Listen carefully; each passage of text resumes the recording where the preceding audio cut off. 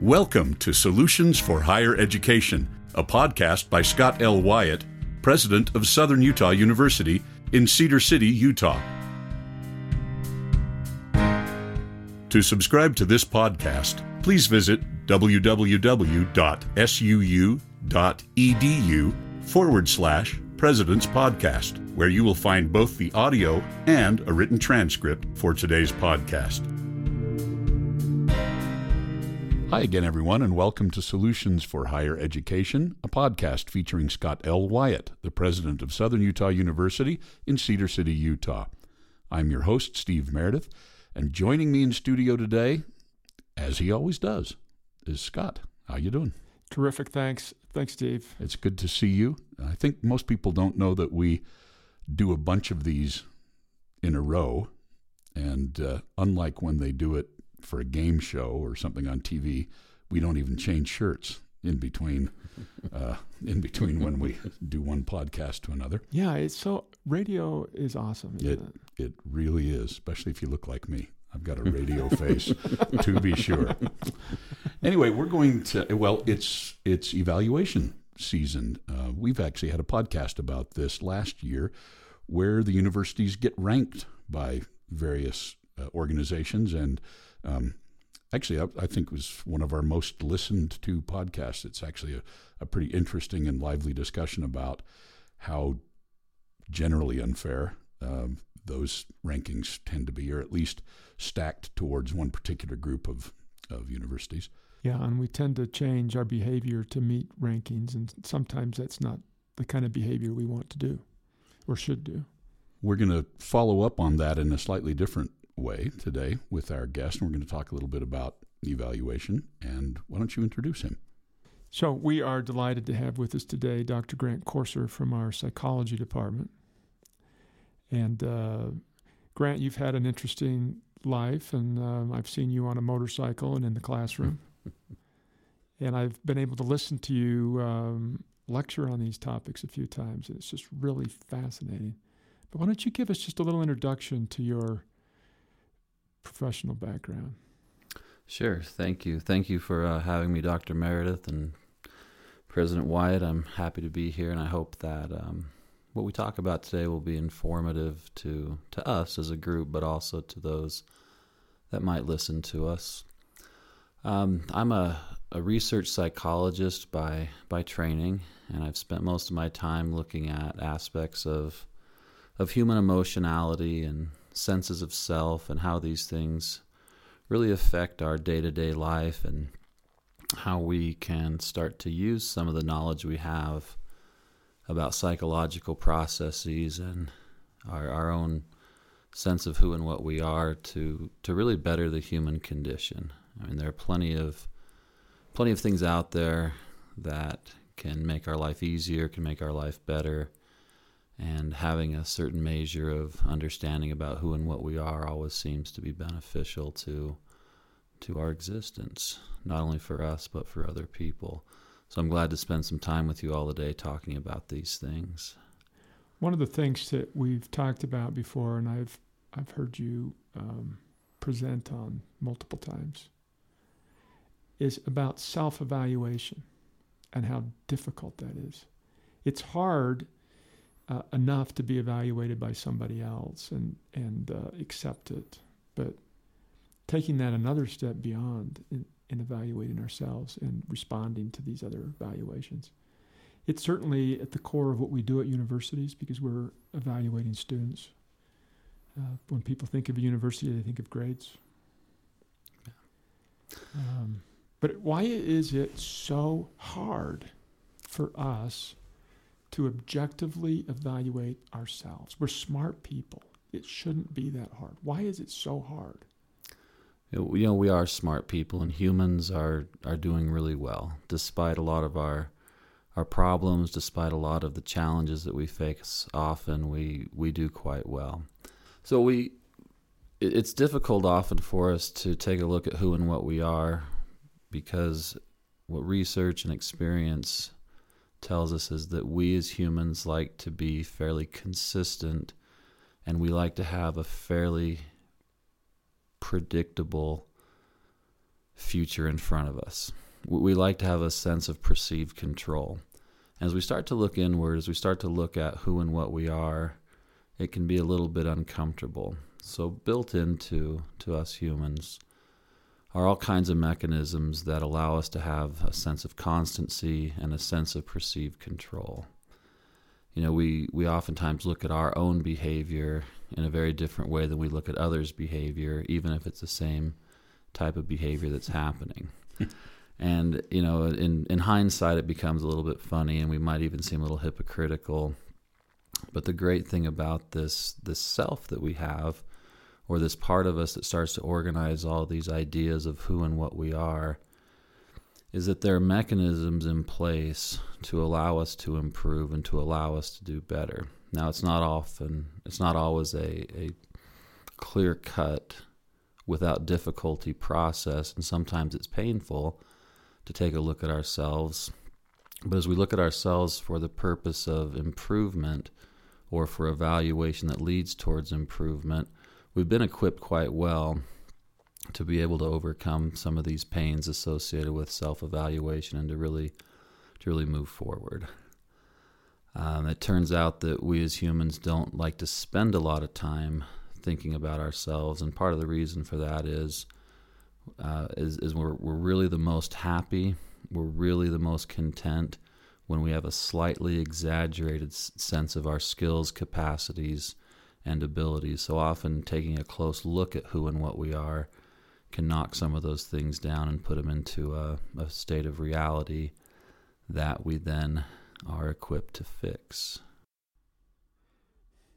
So as long as I continue thinking that I'm just a little bit better than I am, then I'm happier. That's what the research indicates. And, you know, again, when you look at this at face value, you go, what's wrong with us humans? But then understanding that, you know, our emotionality is really driven by just a slightly better sense of who and what we are rather than what we actually are, seems to be quite useful for us and allows us to function well. So when I talk to some people about whatever it is they're doing, I commonly hear, probably from myself as well as anybody else, that if we fail at something, we tend to seek an external cause first, rather than immediately try to re-examine what we might have done wrong. That's accurate, and a lot of psychologists refer to this as a self-serving bias. And so it's a protective function that's built into us. If we, you know, fail at something, our first reaction is to somehow give it an external cause, just like you're saying. And a common example that's used in a classroom setting is if I'm a student and I fail an exam, the easiest way to maintain a sense of positive self-view is to blame it on the exam, blame it on the professor. If I am getting closer to a self-evaluation or a self-cause in this, I might say, well, it's because I work too much. But it seems to be pretty difficult for us humans just to say, I failed this exam because I did not spend enough time studying. Or I failed this exam because I'm just not at a place where I need to be in order to be successful at this exam. By externalizing it, by putting it on to some other cause other than an internal cause, it really allows us to protect and maintain that slightly higher sense of who and what we are. It's really interesting. It's pretty fascinating. You know, there's a little bit of an opposite direction of that. If we have successes, we tend to almost immediately attribute it to an internal cause. So if I take an exam as a student and I do really well, then it's not because the professor created an easy exam, or it's not because the content was just easy for people to understand. It's because I studied really hard and I really understood this, or I'm an intelligent person. I can pass this kind of test because of the things I do. That tends to be the default for those things that we do that are positive, but we do tend to externalize those things that are more negative. It's interesting that when we look at other people's behavior in the same context, that process tends to flip a little bit. So if I have a friend in a class where I'm a student and he or she does well on an exam, I tend to also point towards an external cause. Well, it was because the professor created an easy exam. But if that person, friend of mine or whomever, fails, that is talking about the other, then we tend to give an internal cause for that person's behavior. Oh, that person just didn't study enough. So starting to piece a lot of these things together, we start to get this interesting view of the human sense of self, the things we do to protect it, the things we do to maintain it, and the things we do to regulate it. And it creates a pretty interesting picture as we talk about or think about evaluation. But overall, we have a tendency to not want to engage in self-evaluation, again, for that purpose of wanting to maintain who and what we are. Yeah, so I'm thinking about this in the context of so many things. But for example, when I was in law school, if somebody did a lot better than me, I would think, his dad's probably a lawyer, and so he probably heard this stuff at the dinner table, so it was probably naturally easier for him. That's an external cause for someone else's success. That's right. That's right. And it's an external cause for my lack of success. That's right. Yeah, so if you kind of imagine this If I do well, it's my credit. If I don't do well, it's somebody else's fault. If someone else does well, it's some external cause.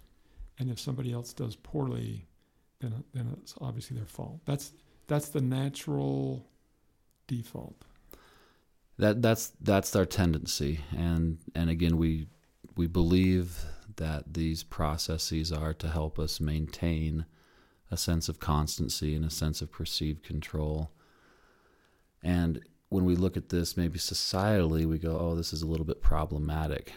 But when we look at it for the individual, it seems to work really well. So in other words, if this is a process by which we can maintain a little bit of positive self-view, then this is a really good thing. But if we start blaming people for some of their failures, not knowing what the actual cause is, then we can see how at a societal level this becomes a little problematic. As we think about this, though, in terms of education or in terms of individuals wanting to make changes, because we have these processes and these wants to maintain self-constancy, that is, to maintain who and what we are, it really becomes an active process in order to change. One of the professors with whom I used to work, his name was John Alt, he oftentimes told this story about exoskeleton animals like a crab. He would talk about how individuals like a crab with an exoskeleton have the need to change and the need for their inside to grow. And at certain points, they need to shed off that hard protective exoskeleton. And until that grows back, they become very vulnerable. But the default is if they remain in that skeleton, that exoskeleton, and their inside continues to grow, they're in an even worse state. They get suffocated. And so he would often talk about this idea that individuals need to become vulnerable by examining their self and who and what they are until they're able to build that protective reality hard shell around them again. That's a great analogy. Well, I give all credit to him on that one. Well, and this is an interesting thing to kind of, at first glance, it seems like this is a horrible thing. Mm-hmm. That if I have a success, I automatically give myself credit. If I have a failure, I automatically find an external cause. It just seems like that's a ridiculous human condition. But what you're saying is that it actually helps protect us. And I'm thinking about that. So we have to find a balance somehow, right? I'm thinking about that in the context of all of the students at our school who have so many anxieties and self-doubt and wondering if they can survive school. And maybe those kinds of things are help protecting their self-concept. They absolutely are. And I think students come to a university context with the idea that there's going to be some change. Some change in who and what they are, some change in their value system. There's often a testing of values, a testing of morals, a testing of these things that happen during these first few years of being in a university context. But I don't know if they realize the degree to which it actually takes a concerted effort and work to make self-change. This self-preservation is quite strong. But what happens is as students are encouraged to really look at who and what they are, and to make, as cliche as it might sound, to make realistic, active goals, it starts to create within them these things called, it starts to create within them this concept of what we call dissonance or cognitive dissonance. So students can start to see where they are now relative to where they want to be. And if those individuals are realistic in their future goals and where they want to be, it creates this discrepancy. And that discrepancy is accompanied with a feeling of discomfort. This is the whole idea of a dissonant state, is to experience discomfort. And as people start to feel this discomfort, there's this other great regulatory process within us that happens that causes us to want to get to where we want to be. We call this just simply a self-regulatory process. And as this self-regulatory process kicks in, we start making active progress towards those goals that we've created. And then when we get to that point of really evaluating once again where we are now relative to the goals that we've set, if we've accomplished those goals, or more specifically, if our students have accomplished these goals, then they're met with an affective state of reward. Then they start to feel that they've done something well, and they're able to move forward from where they are. Now, if they look at their goals relative to where they've been, then this recreates. If they look at themselves relative to where they've been and they're not where they want to be, then this creates a re-established sense of dissonance. And once again, to try to get out of that sense of dissonance or that feeling of dissonance, we start moving towards those goals. And one of the end goals, for students, for most of us in education and in other parts of life, is to achieve this state of happiness. And one of the ways that happiness has been defined, and I love this definition of happiness, is making reasonable progress towards goals. And part of the reason that when we're making progress towards goals we feel happy is because we're reducing this state of discrepancy or this state of dissonance. And so really we end up being in the business of helping people be happy, not because they've accomplished things, but because they're making relatively good progress towards those things that will ultimately expand their sense of self and who and what they are. So it's a great business to be in. So there's a lot of research that shows that people that have a bachelor's degree are happier on average than people who don't. Is this one of the reasons for that? This could very well be one of the reasons for that.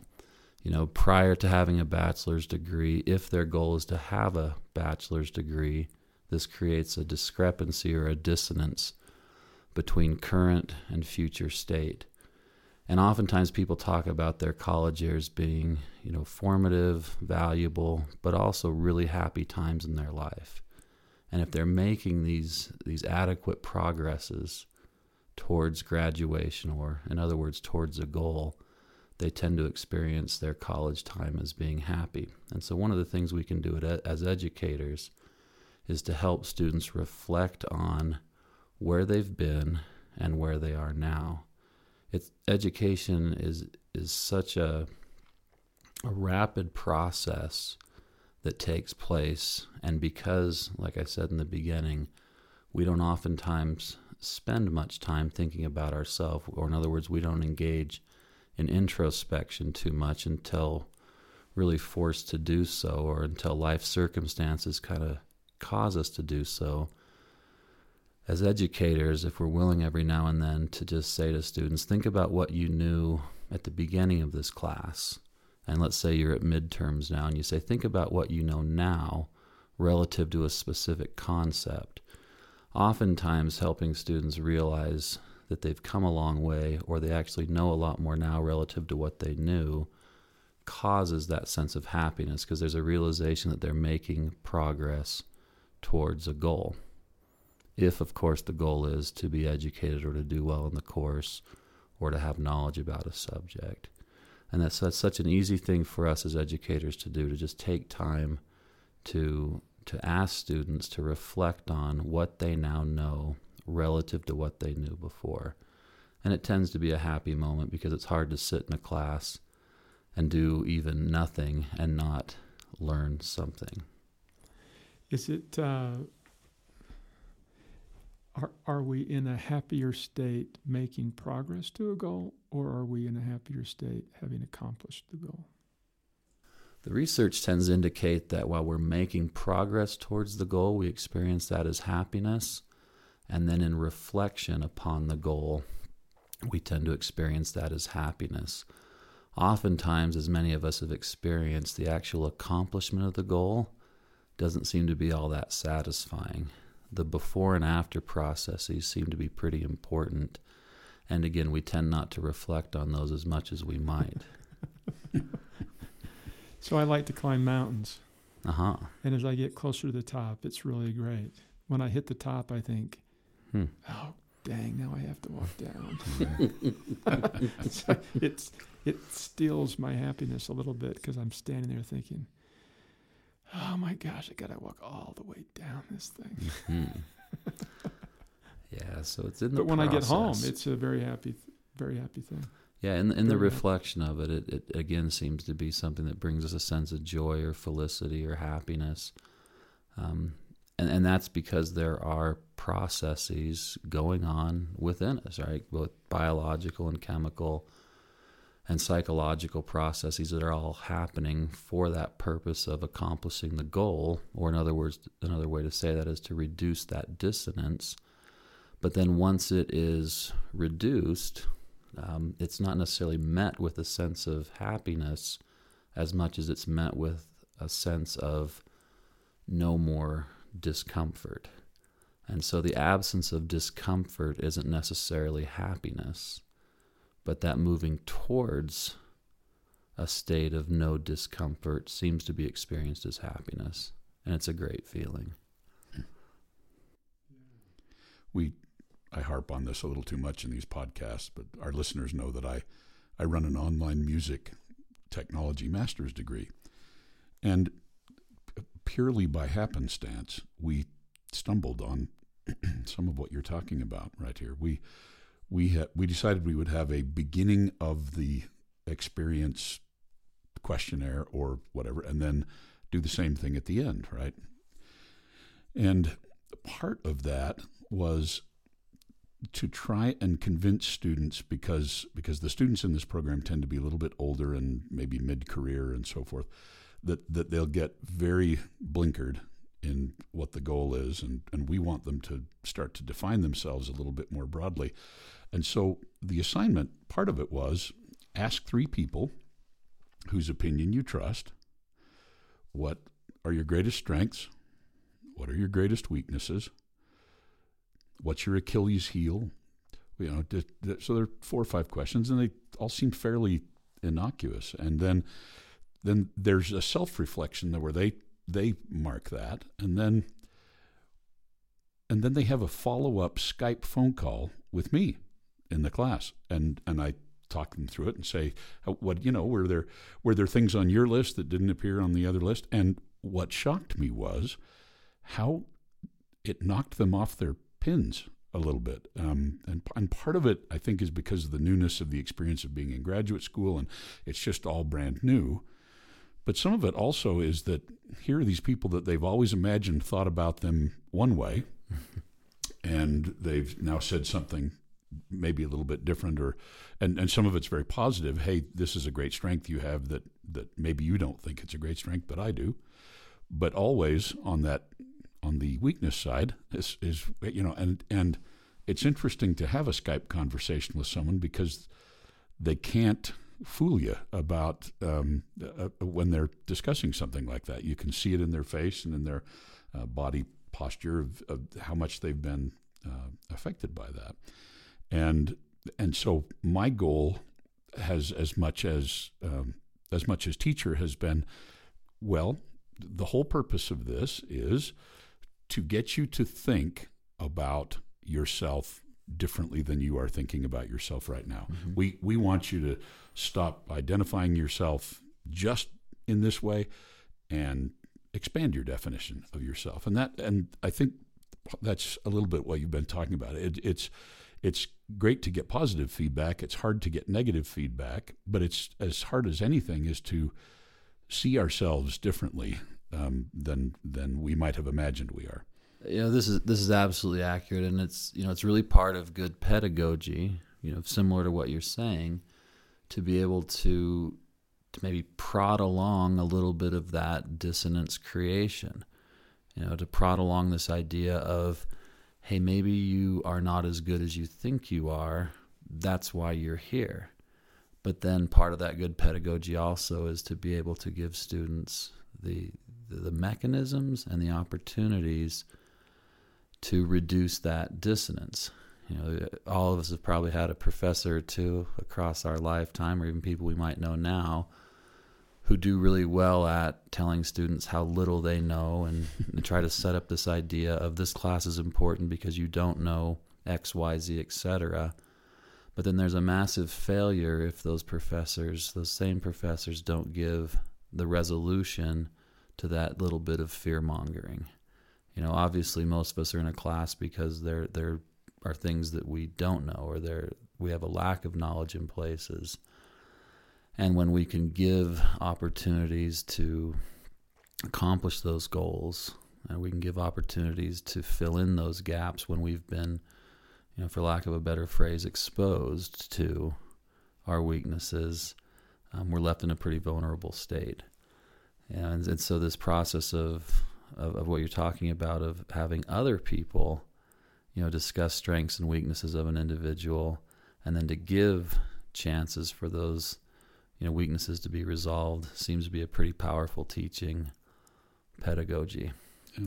And it seems to be it's good. Worked well for us. And as I say, it wasn't really the point of the assignment to start with, but it's kind of become a Marine boot camp kind of an experience for some of our students. They, on the verge of tears, kind of getting this feedback. And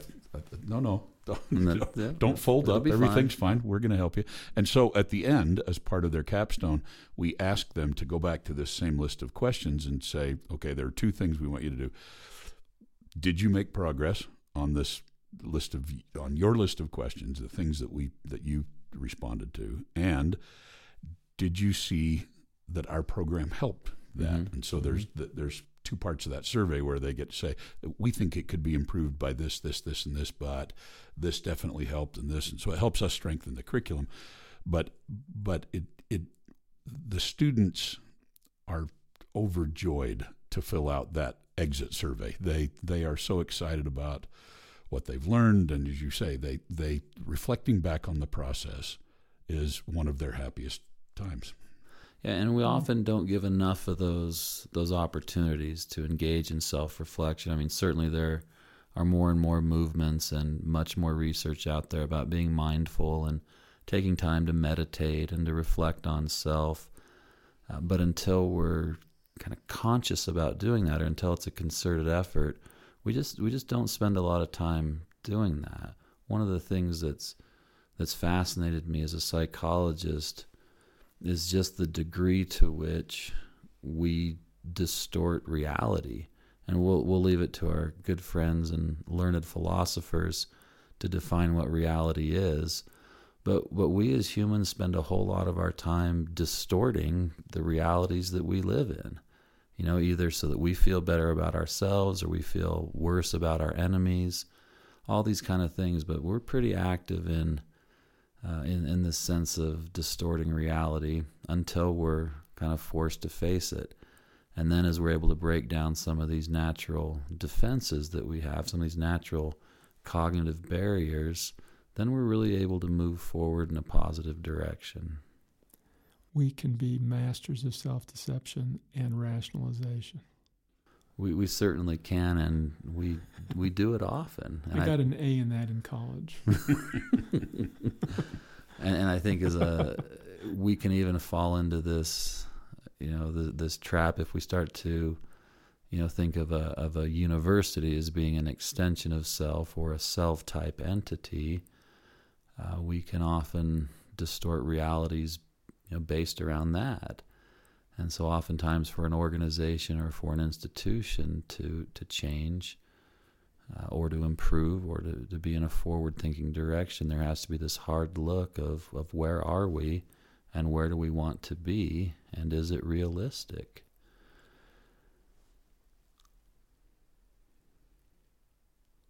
All of this begins with being able to understand our strengths and weaknesses. But we're kind of built to not. We're built to protect our identities, and since it's not my area, I don't want to get into too many issues of mental health. But we even see individuals who are suffering from mental health problems who will maintain that sense of who and what they are, even if it appears to many other people to be unhealthy.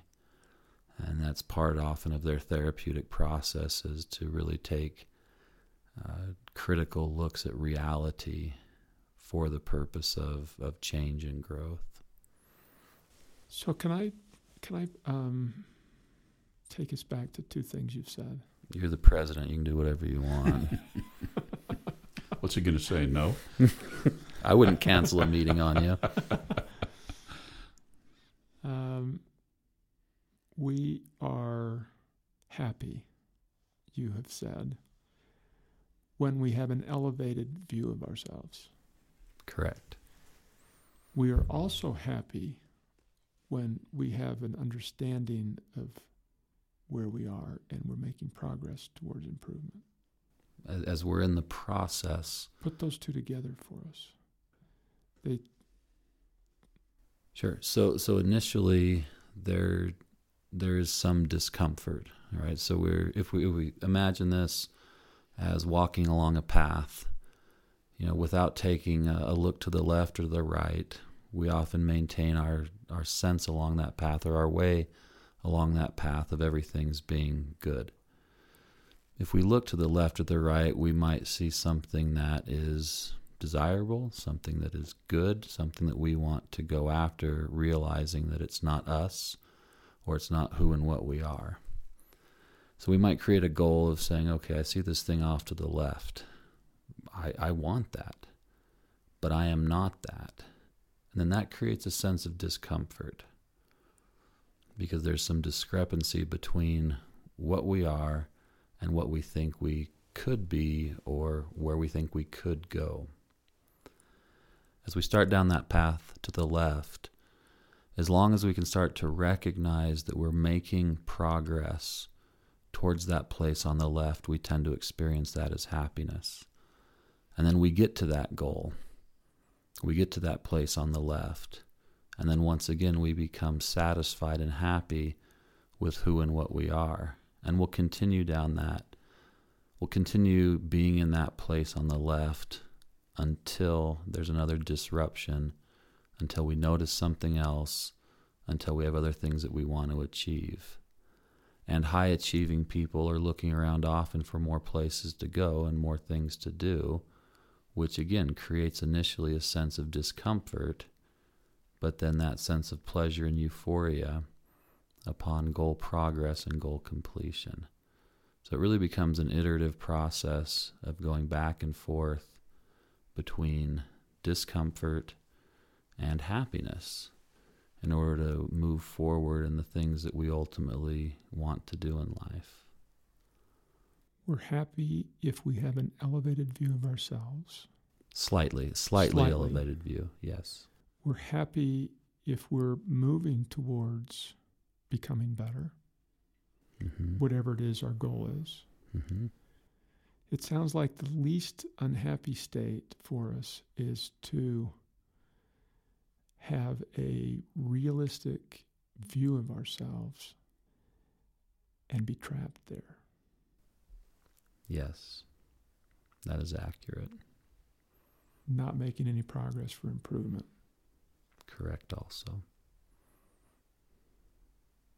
This is why some people who have very fulfilling careers and retire become unhappy, I assume.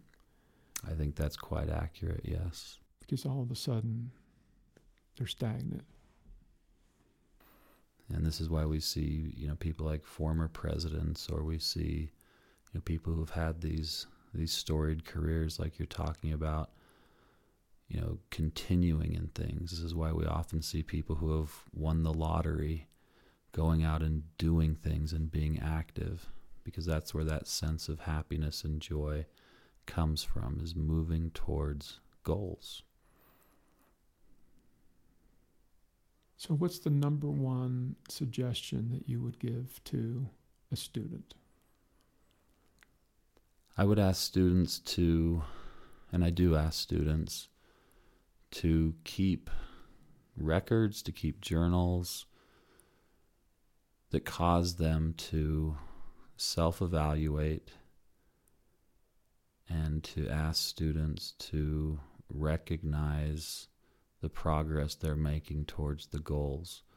But first, of course, and it may seem obvious, but I'll state it anyway, they have to create goals. Oftentimes the goal of our student is to have a diploma, to get a degree. We're taught somewhere in the second or third grade that you go to college to get a degree. If we can help our students understand that while that's a nice accomplishment, what we really want them to do is to get an education. And what that means is that they make educational goals. It's hard to make degree goals and be reasonable about that. But to make educational goals allows us to be in a place where we can make progress towards educational goals. And so I encourage my students, I would encourage other students to focus on educational goals rather than degree-type goals, because those become a little bit easier to measure and a little bit more easy to recognize the progress that's happening in that process. And when you say educational goals rather than degree goals, I'm assuming that you mean educational goals instead of grade goals. It could very well be said that way also, yes. Because I can go to the gym for 30 minutes and get nothing out of it, and I can cram the night before an exam, go in and succeed, and then within 2 or 3 days forgot it. The goal is improving oneself and learning, becoming. And if you're going to the gym for 30 minutes, you're doing better than most, even if you're not doing much. I was going to say, you just described me perfectly. Cram for 5 hours, go to the gym 30 minutes once a month. That's a perfect description for me. If the goal is if the goal is to spend 30 minutes at the gym, then that's a lousy goal, because you can spend 30 minutes at the gym without accomplishing anything. And what's interesting is that will reduce that dissonance we're talking about, right? If the goal is to go to the gym, then it doesn't matter what you do at the gym. In fact, a lot of people will make these physical goals of saying, I want to get healthy.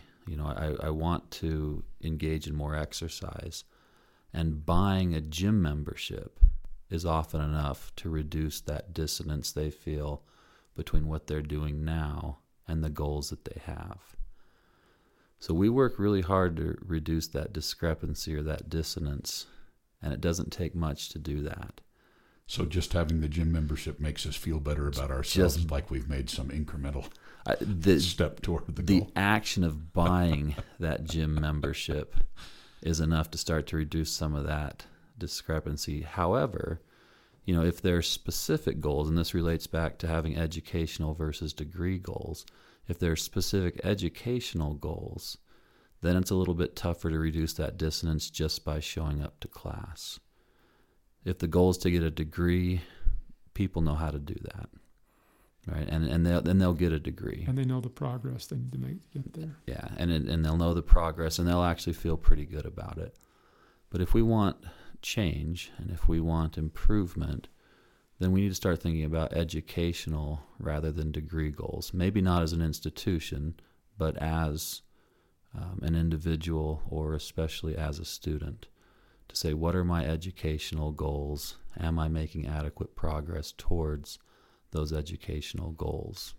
Because again, if my goal is to get a diploma, to get some kind of degree, some kind of certificate or minor, I might be able to get away with minimal things and still accomplish that. But if I have specific educational goals, then it makes a big difference. And we've been talking about this in the context of a university, because that's where we are, and that's who we're working with all the time. But I'm assuming, Grant, this applies in every aspect of our lives, in our family relationships, in our hobbies and interests, and just everything that we're doing.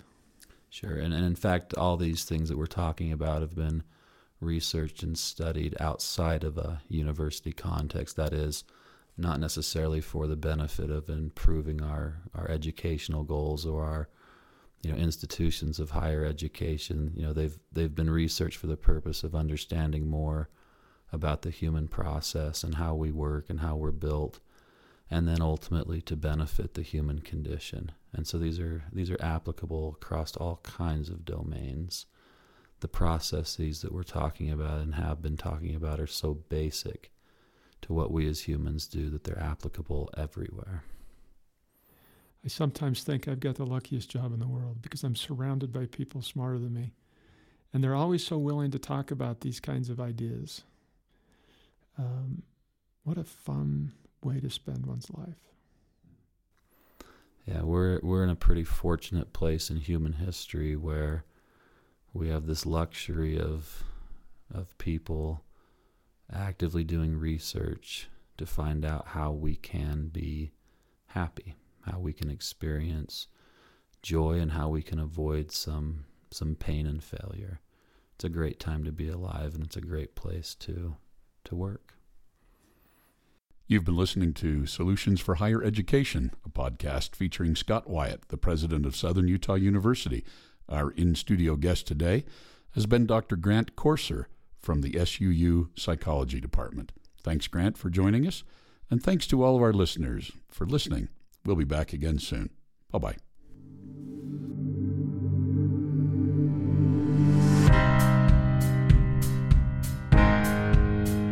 Thanks for listening to Solutions for Higher Education.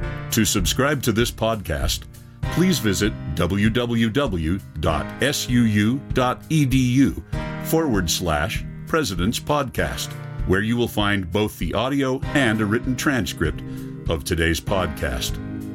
The original music for this podcast was composed by Jack Barton, a master's degree student in music technology at SUU. For more information about Southern Utah University, please visit www.suu.edu.